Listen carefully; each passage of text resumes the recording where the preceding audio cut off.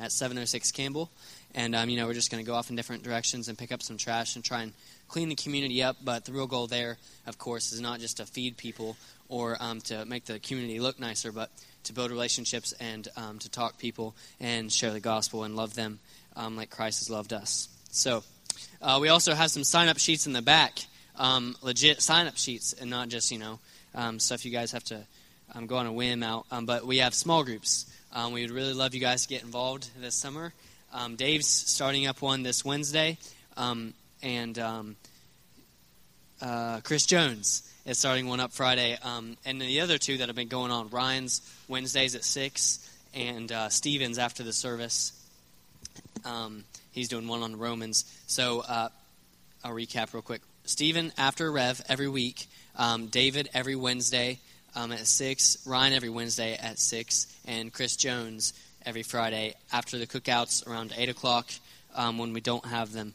So if you guys want to get plugged in, sign-up sheets are right back there. That's all I can really tell you. I think that's pretty much it for our announcements this week. Brady is leaving soon, so just be praying for his trip and that everything goes well. And that's about all I have. If you guys would like to get up and greet each other, greet someone that you don't really know too much. That way you can, be more familiar with the body here at Revolution.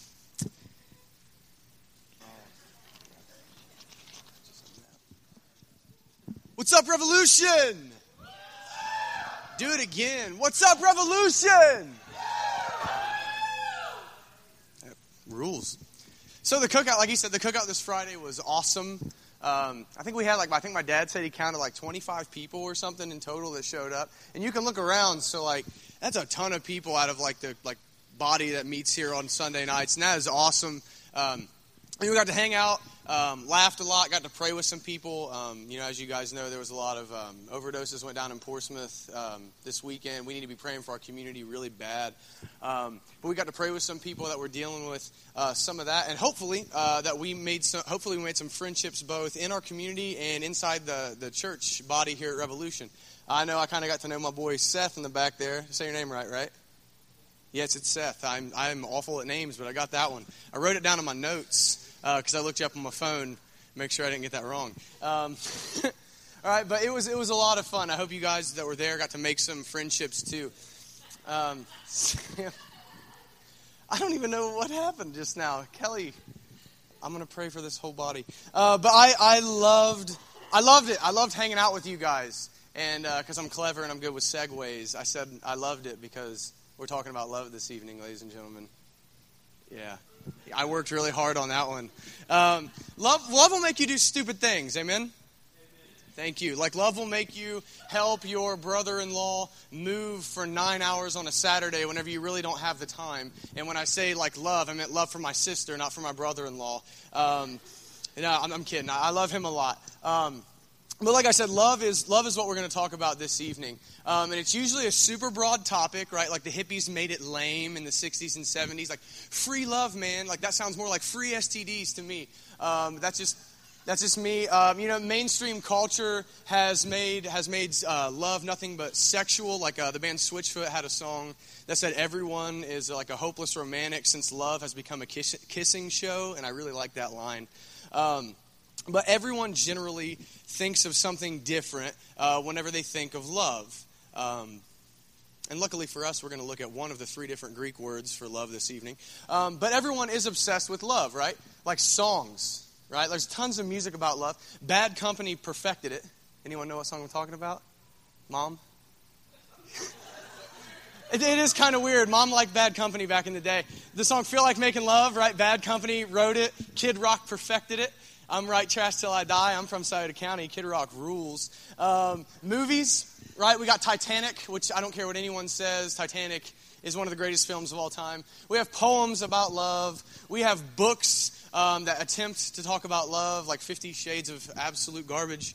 That's not love at all. That's violence. But I'm sorry.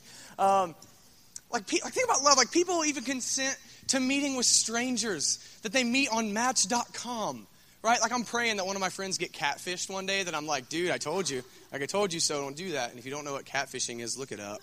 It's really weird. And yet for all the obsession that we have with love in our culture, we live in a really hateful world. For all the obsession, for all the poetry, for all the music, for all the everything about love, we live in a really hateful world. The cliche, turn on the news. You see violence, murder, war, greed, oppression, racism. It's everywhere. It's prevalent. Hate seems to be the trend more often than not. There seems to be no love anywhere. Like even in our daily interactions, right? Whenever you go to the grocery store, like everyone's just rude. I'm a cashier. I get to deal with all the rude people all day long, and I don't want to work anymore sometimes. Like selfishness abounds. Like it's me, and I don't care about you at all. But if we're honest, it's in us too, right? Even in the church. Like who'd have thunk it? People in the church are rude and don't act in love all the time. Like we don't always live in love, but it ought not be that way. Above all people, we should understand love if we believe the gospel. If we believe that we were once unlovable and still are unlovable, but that God decides to show us mercy and grace daily, and that he showed it through Christ on the cross and giving us Christ's sacrifice and giving us Christ's righteousness, and we don't deserve it at all, we should be the most loving people ever. We should be the ones radiating grace and selflessness to all people. We should be the ones with constant love for everyone that we come in contact with. Because love is the constant command of Scripture. Like if you take the word like love out of the Bible, I heard a preacher say back in the day, it looks like if you were to cut them all out, it would look like someone took a shotgun to the Bible. Love is the constant command of Scripture.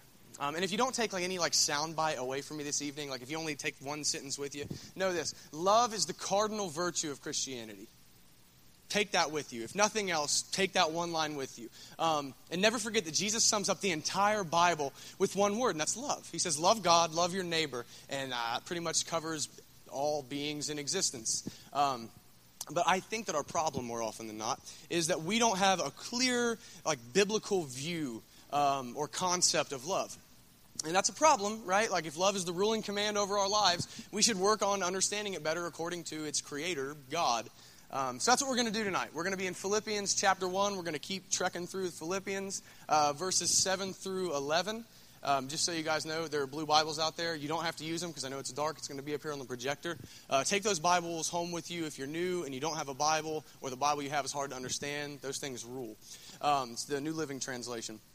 But we're going to see in this that Paul desires us to grow in love, and that all of the love that he wants us to grow in, it's all inspired by the love that God has displayed in Christ. And that has tons of implications for us and what love should create in our lives. And that's because love always creates more love. We say it a lot here at Rev, and I'll keep saying it. And the better handle that we have on the love of God for us, the more we're going to love him, and we're going to see later on tonight, by default, we're going to love other people. All right, so without any more of that, let's go ahead and hit the text. Philippians 1, 7 through 11, and see what Paul says about growing in love. I'm sorry. I should have said this earlier. Remember this, though, what we've been trekking through so far. Remember that Paul has just been talking about how he prays for the Philippians and how he thanks God for what God is working on in them. And we're going to see Paul deviates in verses 7 and 8 for a little while to talk about how much he loves these people. He deviates from his like prayer report, if you want to call it that he has been praying for them, and talks to them as this outburst and outpouring of love. So we're going to backtrack back to verse 3, 1, 3 through 8, so we can get verses 7 and 8 in context. So let's check this out. Paul says, "Every time I think of you, I give thanks to my God. Whenever I pray, I make my requests for all of you with joy, for you have been my partners in spreading the good news about Christ from the time you first heard it until now. And I am certain that God, who began the good work within you, will continue his work until it is finally finished on the day when Christ Jesus returns. So it is right that I should feel as I do about all of you, for you have a special place in my heart. You share with me the special favor of God, both in my imprisonment and in defending and confirming the truth of the good news. God knows how much I love you and long for you with the tender compassion of Christ. All right, so we talked about this a little bit last week, but the Philippians have been Paul's partners in the gospel in a special way, right? They're evangelizing in their city. They're helping Paul out a lot. He's in prison right now. They're sending him gifts. They sent him a dude named Epaphroditus, and I can't get away from how cool that name is. Every time that I punch it in on my iPad, it's like, that's wrong. And I'm like, no, the Bible's always right. You're wrong, iPad. Right, but they send Epaphroditus with a gift. And it's because they love Paul, and they're sharing in his ministry. They're trying to help him out. And here's what's cool. They've never abandoned Paul. Right? They were constantly concerned for him. And Paul's in prison right now. And what's kind of cool about that, if someone goes to prison with us, in our culture, it's kind of like, yeah, homeboy got in trouble. And that's okay. We're not going to abandon him. But back then, in the culture that they lived in the first century, it was an honor culture. It's better to die than to be dishonored. So for a leader, especially the founder of your local church body, to be imprisoned would be shameful. But here at Revolution, you probably wouldn't I could see Dowdy going to prison for a minute for some stuff. I know what I look like. It's cool. My identity's in Christ. You guys can think whatever you want about me. That was a joke. That was too dry. It sounded kind of harsh. I don't care. But many people in their culture, they would have left Paul and they would have forsaken him. But not these people, not the Philippians. And why? Because we talked about last week, they realized their solidarity with Paul as brothers and sisters through their shared faith in Jesus, right? They have this family bond with Paul, and he can feel it. That's why he wrote what he wrote in verses 7 and 8. He can feel it, right? And consider this too. He says, you share God's favor with me both in my imprisonment and in my defense of the gospel. They're actually suffering with Paul. Like I said, they're sending him a gift. They're there with Paul in spirit. And furthermore, where they send Epaphroditus to him, there's no doubt. Back then, you didn't just drop your gift off to someone after making days and days worth of a journey and then just turn around and head home. Epaphroditus stayed there and visited with Paul while Paul's in prison. Ministered to him, which is essentially hanging out, loving somebody, praying with them, studying with them. Just, how you doing, man? I care about you. Epaphroditus would have done that with Paul, no doubt. And Paul says that the joy that he has from seeing them express love in this way, where they don't abandon him, where they actually act like a family, he said it makes him feel joy. It makes him happy whenever he thinks about them. He said, and it is right that he thinks this way about them. It's like the word, carries this connotation, the Greek word that he uses for right. It is morally right and God-honoring and shows praise to God for the love that he has for the Philippians. And this love that he has, he says, I love you with the compassion of Christ. This love comes from his love for Christ, first of all, that he understands how he's been loved, and he shows this to the Philippians, and they reciprocate it back to him. Again, they all share in the grace of the gospel, and therefore they express love to one another. Right? Bear that in mind. They all share in the grace of the gospel. They all believe that Christ has died for their sin and rose from the dead, and their faith is in that. And because they have that shared love, they express it to one another. Now, we're not landing here for the evening, but I'm gonna camp here for a second. I think there's a lesson to be learned here for us, because there's an example for us to follow, and I'm going to harp on this a lot. So you guys are going to tell me I sound like a broken record, but I was talking to Cooley. I think there's 100 things that the Bible says, and a preacher God tells a preacher, you're going to say 100 things for the next 50 years until you just croak, all right? So just you're a broken record for the rest of your life, and that's okay. We have to love each other the way that they loved each other. Right? They had affection for each other that sprung up from the love of Christ to them, and they understood that, and that caused them to act. It caused them to actually care about one another. And that's what I want. I want that here so badly. And we saw some of that at the cookout, right? People actually having a good time together and actually fellowshipping with one another, and it was awesome. But I'm going to say this. It's a shameless plug. This is why we have small groups at Revolution, because we want this kind of tight-knit family bond. So there's your shameless plug. I'm going to give them all summer long. We didn't just decide that, hey, man, we want to be edgy and cool, and instead of having a Wednesday night service, we're going to have small groups at people's houses, or we're going to go eat dinner together. That wasn't the thing. That's actually lame to think that a church is ever going to be edgy. There's no such thing as a cool Christian. These things, these small groups, they build closeness. And we want you to get into these groups because these groups are where we can suffer together. Where if something's going on in my life, I can tell the people that I meet with regularly, like, hey man, I got this going on. I need prayer. Likewise, whenever something awesome happens, like moving into your home that happened this weekend, we can rejoice together. We can pray together. We can study together, learn, grow. Whenever someone really needs help, we can all pull together and help. Essentially live together. That's what we do in these small groups. And furthermore, I don't know where I'd be without... I'm not going to say church family anymore. I don't know where I would be without my family that I've met here. I don't know what I'd do, just to be totally honest. And I say this a lot. The Christian life wasn't meant to be walked alone. That's another reason why we do these things. And once a week meeting in a big building and having me give you a 45-minute book report, that is still walking this life alone. That's still what this is. So get in a group. I want us so badly to be a family. It's all over the New Testament that we should be living this way together. So get in a group, right? Like plain and simple, get in a group. Table in the back, 4 sheets, couple pencils. I want you to go there whenever we're done here.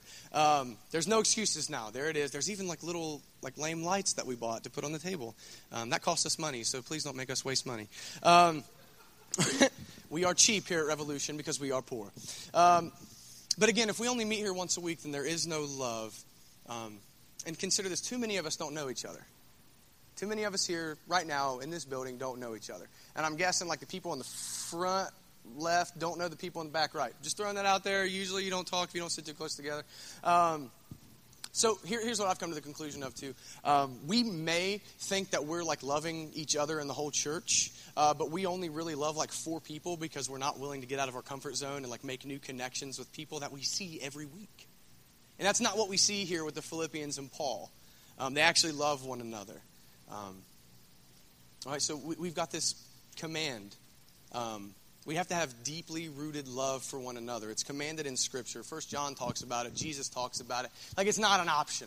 All right, but anyway, now that I sit on my soapbox for that, it's time to step down and get on another one. So now as we finish up these next few verses 9 through 11, we're going to see Paul open up about love. All right, so we talked about love for the church for a minute. We're going to talk about love in general now for the next couple of verses. And we're going to see what implication that this kind of love Paul wants us to grow in has on our lives and on our decisions and everything that we do. So I'm going to read verses 9 through 11 to you now. Verse 9.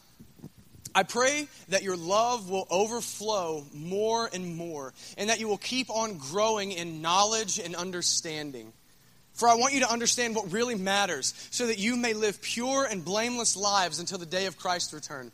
May you always be filled with the fruit of your salvation, the righteous character produced in your life by Jesus Christ. For this will bring much glory and praise to God.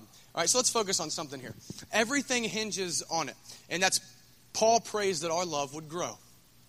That's what this whole next bit that we're going to talk about. The whole thing focuses on that. Paul wants our love to grow. But what does Paul mean by love? What does he mean by love? You know, what is love? Roxbury, come on. I wrote it in my notes that way because I knew it would make you all sing it in your head for like 2 seconds. Thank you. One person did it for me. You guys are, that's not funny for you? That movie was good. Whenever he shatters the window, that was funny. Whatever. But I did it too in my head. But what is this love? What is love that Paul's talking about? Is it just like affection for somebody? Is it just an emotion? Is it a feeling? You know, what is it? Luckily for us, again, the Greeks use 3 words for love, and he uses the word agape or agape, depending on how pretentious you want to be as a theologian. Agape is what we're going to call it here because I'm too dumb to actually know Greek correctly. But agape is the Greek word for love, and it's this divine love. It is unfailing. It's how God loves us. It is completely faithful, and it never ceases. This is the love of choice. Again, this is how God loves us. Consider the love of choice. He chose to save us. Down to the core, He chose us to be saved. All right, so this is a word of action. Right? You've heard like the cliche, love is a verb. It's actually true, like especially in this. This is not a feeling, right? So this definition of love that we're checking out is completely contrary to what our culture says that love is. Think about this for a minute. The world's love, the love of people who do not know Jesus, is a love of impulse or a love of emotion. Where they say, I can't help it. Love is blind. You love who you love and you really can't help it, right? Because our culture tends to view love in that way as an emotional kind of a thing. You see a ton of divorce, man. I know you see it within the church too, because the church is dumb enough to let the world influence our thoughts on love. Where you hear things like, I fell out of love, or I don't love you anymore. Right? This emotional BS that is not what Paul's talking about, or what Scripture talks about the vast majority of the time. Right? Like, this world knows nothing of the love of Will. I don't mean Will Smith. I just immediately thought of Stephen Wallachek does that to me all the time whenever I talk about Will. I just completely lost my train of thought because of you. I'm sorry. That's on the podcast now. Right? The world knows nothing of the love of Will, of unceasing faithfulness and choice. And here's why, and this is like an epiphany I had. Because the world does not know God. Right? Apart from Christ, we do not know God the Father. So the world who does not have faith in Jesus has not experienced this kind of love. They've not experienced this kind of, I willfully choose you, and I chose you before you were born, this kind of love, and therefore they cannot express it. Or I choose you even in the midst of your faults, and I choose to do good and love you. They do not express it. Or if you want to argue with me and say that a non-Christian can't express it, at the bare minimum, they can't express it consistently. Maybe occasionally, but that's not the pulse of their life. It's the love with this agape kind of love. This is why the kind of love that the Bible commands that we show is completely supernatural. It's given to us as a result of the Holy Spirit opening our eyes to the gospel. That God loves us even in the midst of our mistakes, and that we are absolutely disgusting, and that we deserve nothing but hell and nothing but wrath because we have rebelled against God and His commands, but that He would love us and send Christ to pay the penalty for what we've done. That an innocent Christ would suffer as if He were guilty for the things that we've done in our place. And that we experience that kind of love because the Holy Spirit's opened our eyes, and then it begins to transform our hearts to show that kind of love to you. But let me take a minute here. It's going to take me a couple minutes, but this will be fun. Let me try to show you guys how God displays this agape love to us so that we can understand what Paul desires us to grow in. Right? I want us to get a good understanding of how God loves us, because if we don't get that, we're never going to be able to love each other appropriately. All right, so let's check this out. God's love is active. Like I've said this a couple of times already, it never ceases for our good, and it's constantly on, right? Our God does not rest. Our God does not sleep. He does not take breaks, and I appreciate that out of Him. Right? He is always self-sacrificial, and He's always giving. All right, so first thing He ever did, He chose us. He chose us for salvation because He loved us. Before anything else, the Bible says before He even made earth, He chose to save us. Before He did anything else, He gave us salvation. So He was giving before He even created. He has always been giving, right? And then we see, like in the fullness of time, right? We see Christ actually comes in the plan of salvation. He actually comes to earth, and God gives us Christ's sacrifice in our place that we do not deserve. And then further, He gives us Christ's righteousness to be judged by because of our faith in Jesus, right? So we have the gospel that God gave us what we could not gain for ourselves. To step away from the theological a little bit, God gives us life. Like, we don't tend to think about it. I know, like, we know that, but, like, we don't think about it. And I read this online. This sounds really lame. But, like, every breath that we take, like, we don't take them. God gives them to us. And that sounds really like it should be written with, like, script that says, like, just girly things at the bottom. But, like, that's, like, a legitimate, like, statement from the Bible.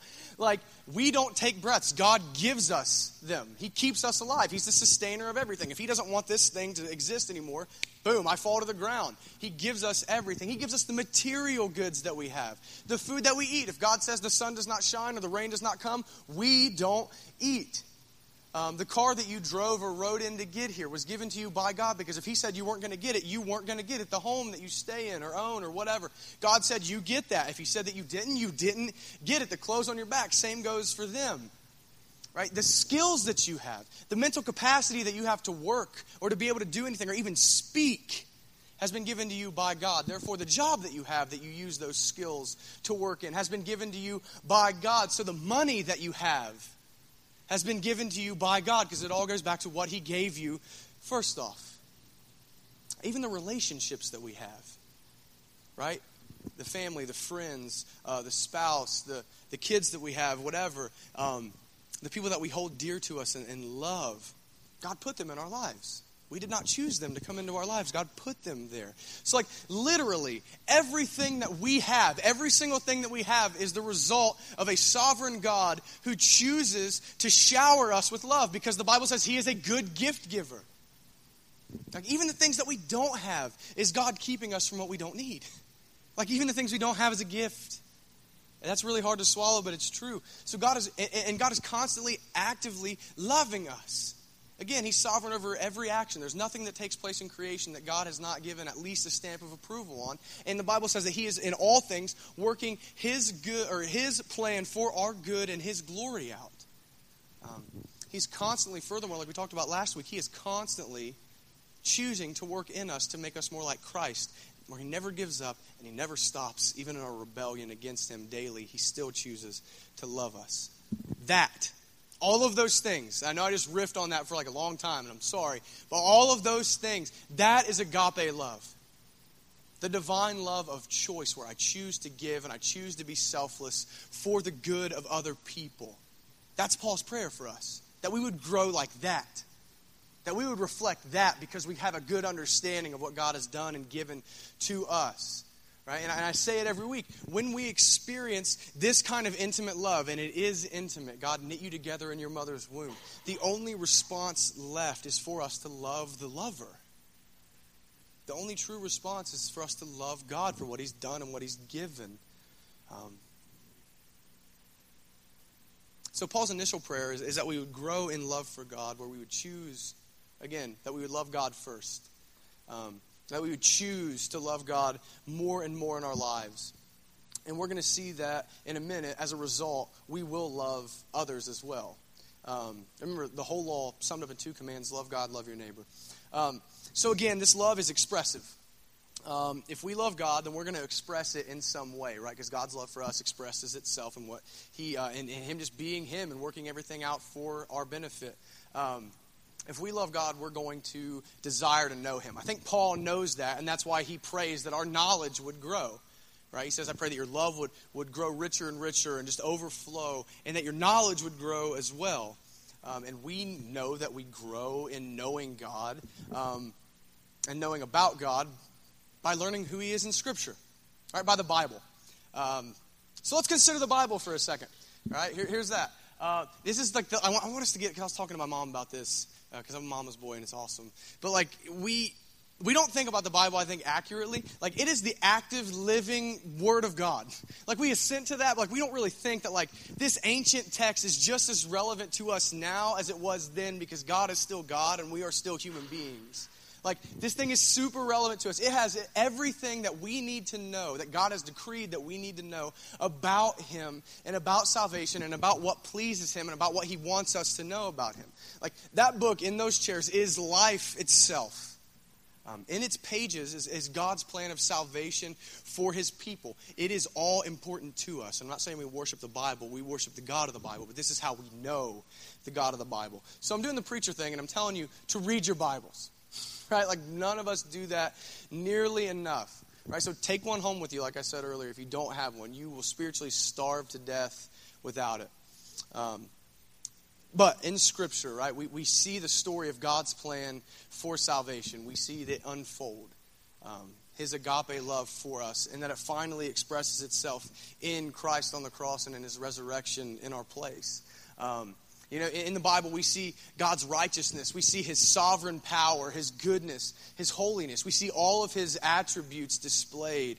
And this is kind of cool. We also see his wisdom. We see how God has ordered things and how he expects his people to live, which is in service, which is love for other people, in service to others, and in keeping his standards in our personal lives, which is love for God. So throughout Scripture, too, we see again and again how God's commands and and his love and his wisdom and in everything are shown over and over and over to be good and to be right? And to be a superior way to live over everything that the world might tell us, right? And I was kind of laughing to myself. I was thinking about Mormons. And it's yeah, like someone a long time ago in like the Old Testament said, like, having 2 wives would be awesome, right? And God was like, I said 1 wife is enough, and time has proven that God's way was good because no one man can make 1 woman happy. Amen? Ask my brother-in-law. That's a joke. I always like to make fun of him. He's not even here to defend himself. Like, he's, whatever. I moved too much of his things yesterday. But seriously, that never worked out. Right? That never worked out because God said 1 man, 1 woman. That's how we're going to do marriage. And the same thing goes for hate, goes for greed, goes for envy, goes for grudges, laziness, gossip, right? The ways of the God of Scripture are always shown to be superior to everything. Right? But growing in this knowledge isn't just reading the Bible. It's not just reading books. We grow in knowing God experientially as well. As we walk in this life following Jesus, we intimately experience the love of God, and we see His Word to be true. We do. The longer you're a Christian, the more you'll realize, man, the Bible was right, and I'm really dumb. Like even in our rebellion, once we come to repentance, we can testify to the truth of Scripture. And what I mean by that is we realize, man, God was right all along, and I should have been obedient to what He said. And even then, right, even after our rebellion, we grow in relationship because we experience His unfailing agape love for us again. And we begin to appreciate the grace of the cross again. And we begin to see that He's loving and unfailing and always compassionate and full of mercy again and again and again. And we come to experience God and get a more full knowledge of Him. And as we grow in this knowledge, we see Paul pray something else. Paul says, I want you to grow in love, and I want you to grow in knowledge, and he prays that we would grow in understanding. Now, understanding is almost like synonymous with wisdom here, the word that he uses. So, like, that is that we would have this knowledge about God and about what He said and about what He expects from us, and that we would actually put it into practice. All right, and this keys me up really hard, and all you nerds pay attention to me. Knowledge by itself, knowledge of the Bible, is useless. By itself, it is absolutely useless. There have been many theology nerds that I personally know that do not practice what they know at all. And that's not what Paul is after here. The Bible encourages action. It doesn't generally encourage just knowledge. It encourages wisdom. That's why Paul doesn't say, I want you to grow in love and I want you to grow in knowledge. Have a good day. Right? He says, I want you to grow in understanding. Right? The Bible's a practical book. Like when used correctly, the Bible is incredibly practical. We want to take the things that we know and actually put them into play. Think about it this way. Paul's knowledge of God and knowledge of salvation through Christ made him live the way that he did. Made him be loving, right? He loved the Philippians. Made him be very sacrificial in his giving, where he called himself a fool for the gospel, where he didn't care what the world thought because he knew that he received approval from God. He was willing to go to prison for the gospel, and ultimately he was beheaded for the gospel. What he knew affected how he lived. Right? If our theology, if our study, if our reading the Scripture does not change anything about us, it's a waste of time. If we only learn about God but don't act on it, it's a waste of time. And there are way cooler hobbies than reading the Bible. Let's be honest here for a minute. And I know I struggle with this stuff. I think everyone does to some degree, but especially like the people that really, really like to read theology books and systematic theologies that are that thick and all that stuff. We want to know, but we don't want to do. Like, that's what that boils down to. And here's the thing. This is like, I don't have very many original thoughts, but like this is one. This isn't even original. I just didn't read it anywhere. Those of us with the most knowledge, who study the most, should be the wisest and should be the most active in ministry. That hurts, doesn't it? That sucks. Like, twist the knife. But anyway, enough of that. But what we're seeing, right, and I just wanted to hit that for a minute because I fall into that trap a lot, and I don't want you guys to fall into the same things that I fall into. So if you study, be about putting it into action. But what we're seeing in this prayer is a building of ideas, right? We're seeing that love for God turns into a desire to know God, which turns into knowing God through the Scriptures, which turns into understanding or wisdom. And then in verses 10 and 11, we see Paul gives the why of his praying that we'd grow this way. So he wants us to love God, grow in knowledge, and understand. And then he says, this is why. For I want you to understand what really matters, so that you may live pure and blameless lives until the day of Christ's return. May you always be filled with the fruit of your salvation, the righteous character produced in your life by Jesus Christ, for this will bring much glory and praise to God. So here's what Paul says. I want you to grow in these things so that we would know what to do and then actually do it. That's what he wants from us. Like the ESV, the English Standard Version, it's a very good translation. He says, so that we would approve what is excellent. That's why he wants us to grow this way, so that we could approve what is excellent. That we would choose the best thing for us to do in all circumstances in order to convey the agape love of God to people. That's what this whole thing climaxes to. That's why Paul wants us to grow in this way. Paul wants us to love God more so that we would know him more, become wise, so that we can love others more appropriately. And that's because loving God always results in loving other people. Because God loves people and we love God, so now we love people. We want to imitate that.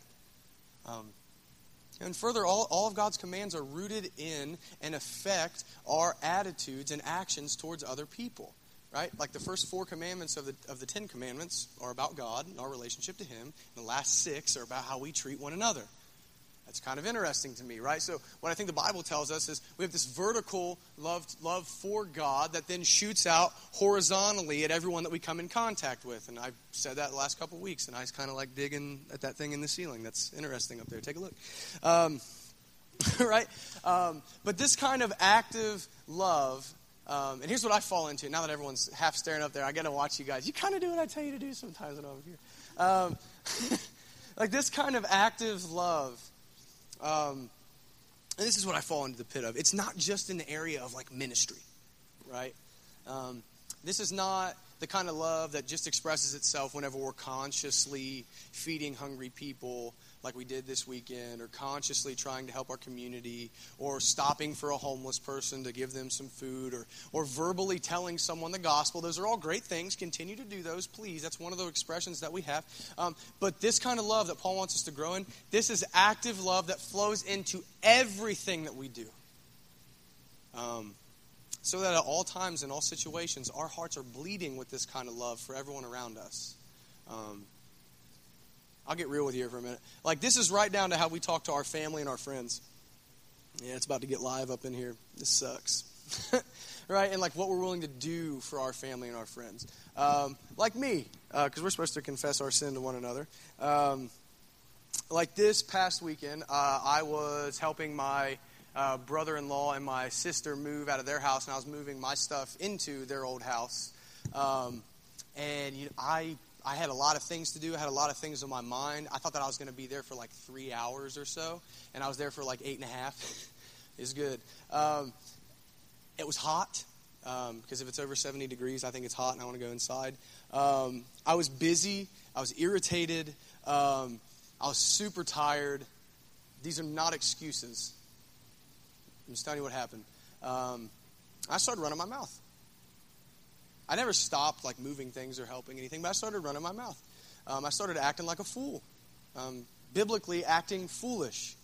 I was not being wise. I know how we're supposed to talk to people. The Bible says that we're supposed to build people up with our words, that we're supposed to speak lovingly to one another, that we're supposed to have affection towards each other.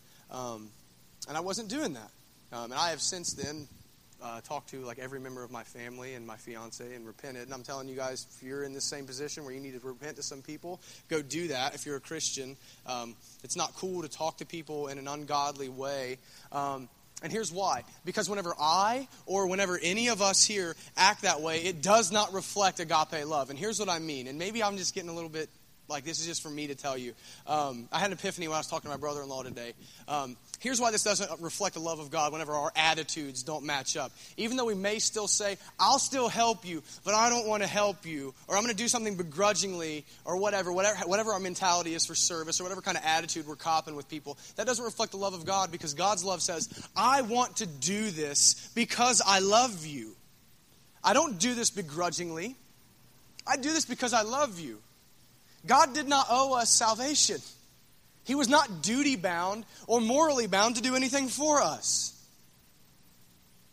He did it purely because he wanted to. Because he is love. And that's what love does, is it's selfless. It doesn't think about itself. It puts others ahead of itself.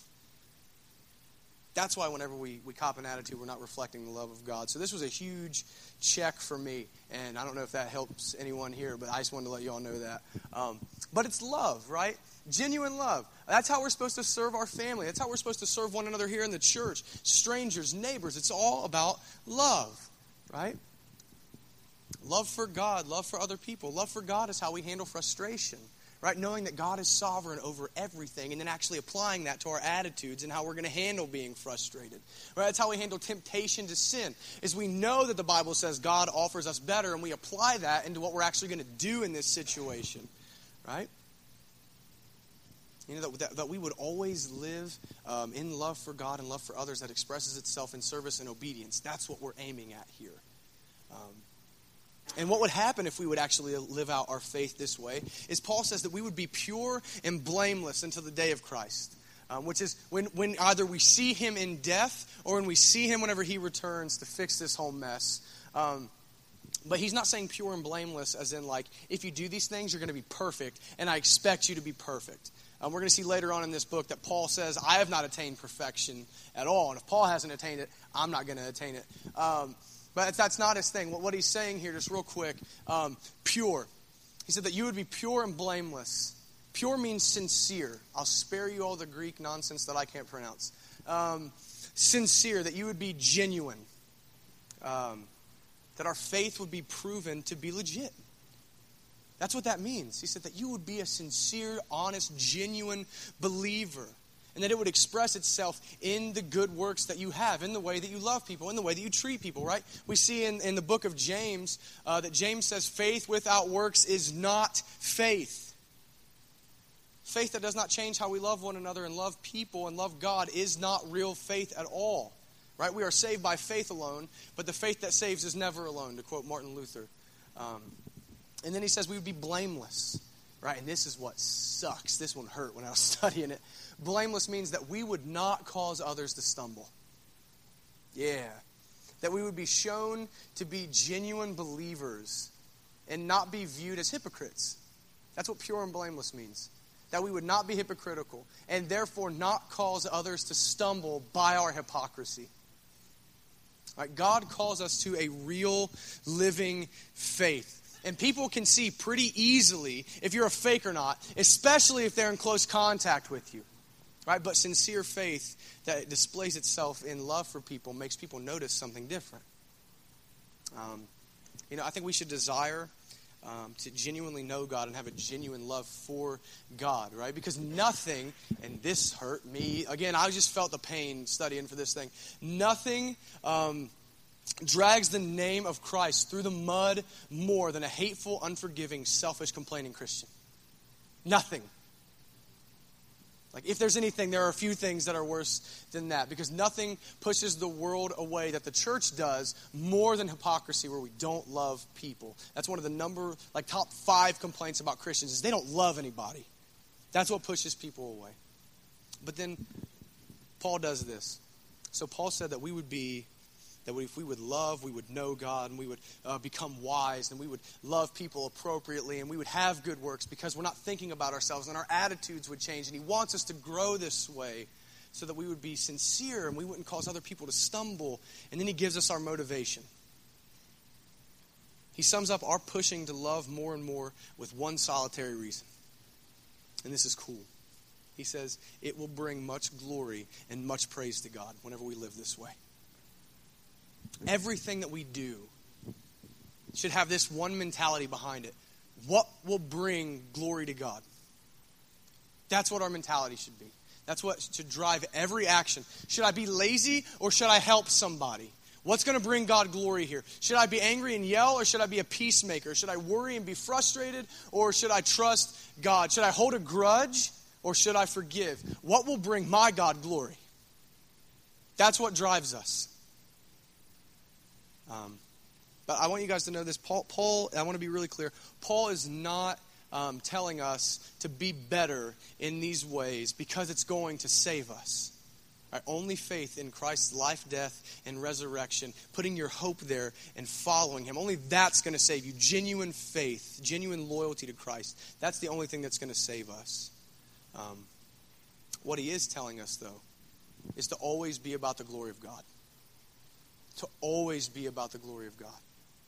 And whenever you think about it, that's really the only fitting response for the heart that understands the gift-giving, sacrificial love of God displayed in Christ. To always thank him and always be in service to him. To love in a way that honors him.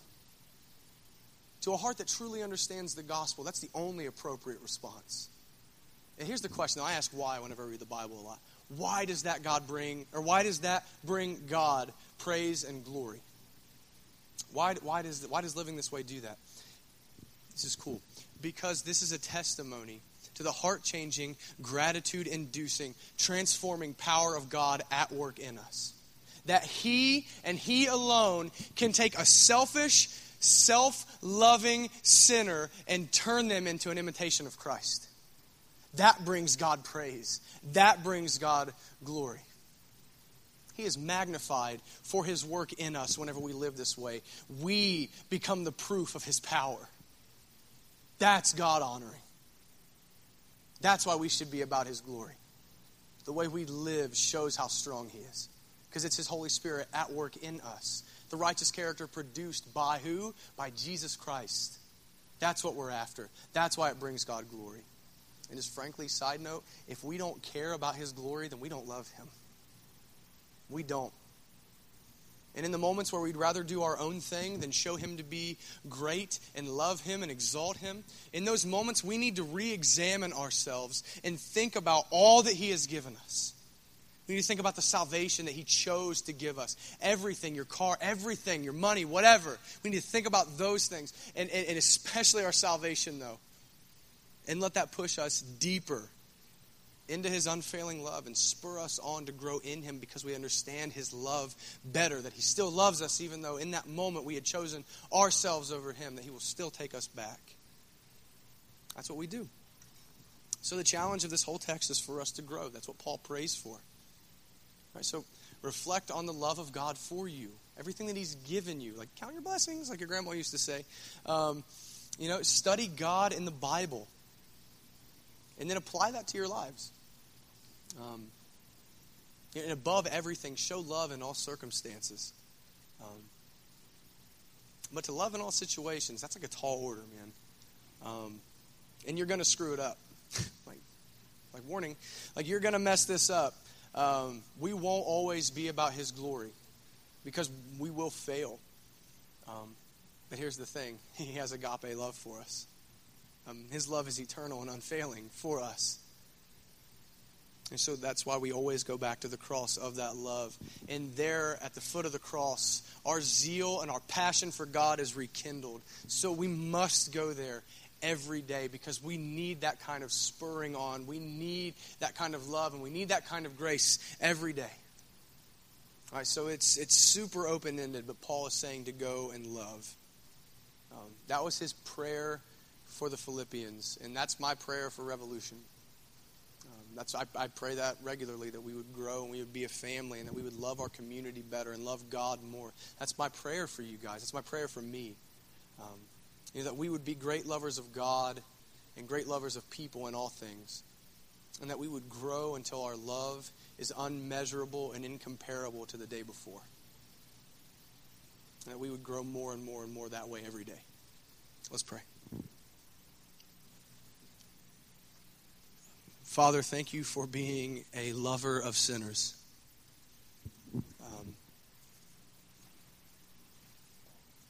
Thank you for giving us the gospel, everything that you've given us, this place to meet. You just give and you give and you give and you give. And God, I pray that we would become imitators of that in our home lives, in our work lives, where we go to school, where we go to college, whatever it may be. That we would love you like that, like the way that you've loved us, that we would then love one another. God, help us to keep that at the forefront of our minds whenever we want to do our own thing and we want to be selfish.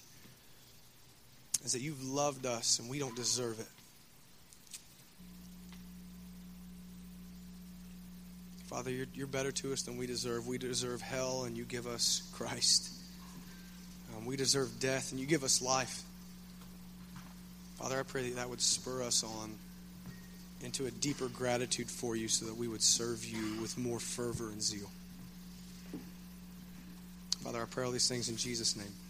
Amen.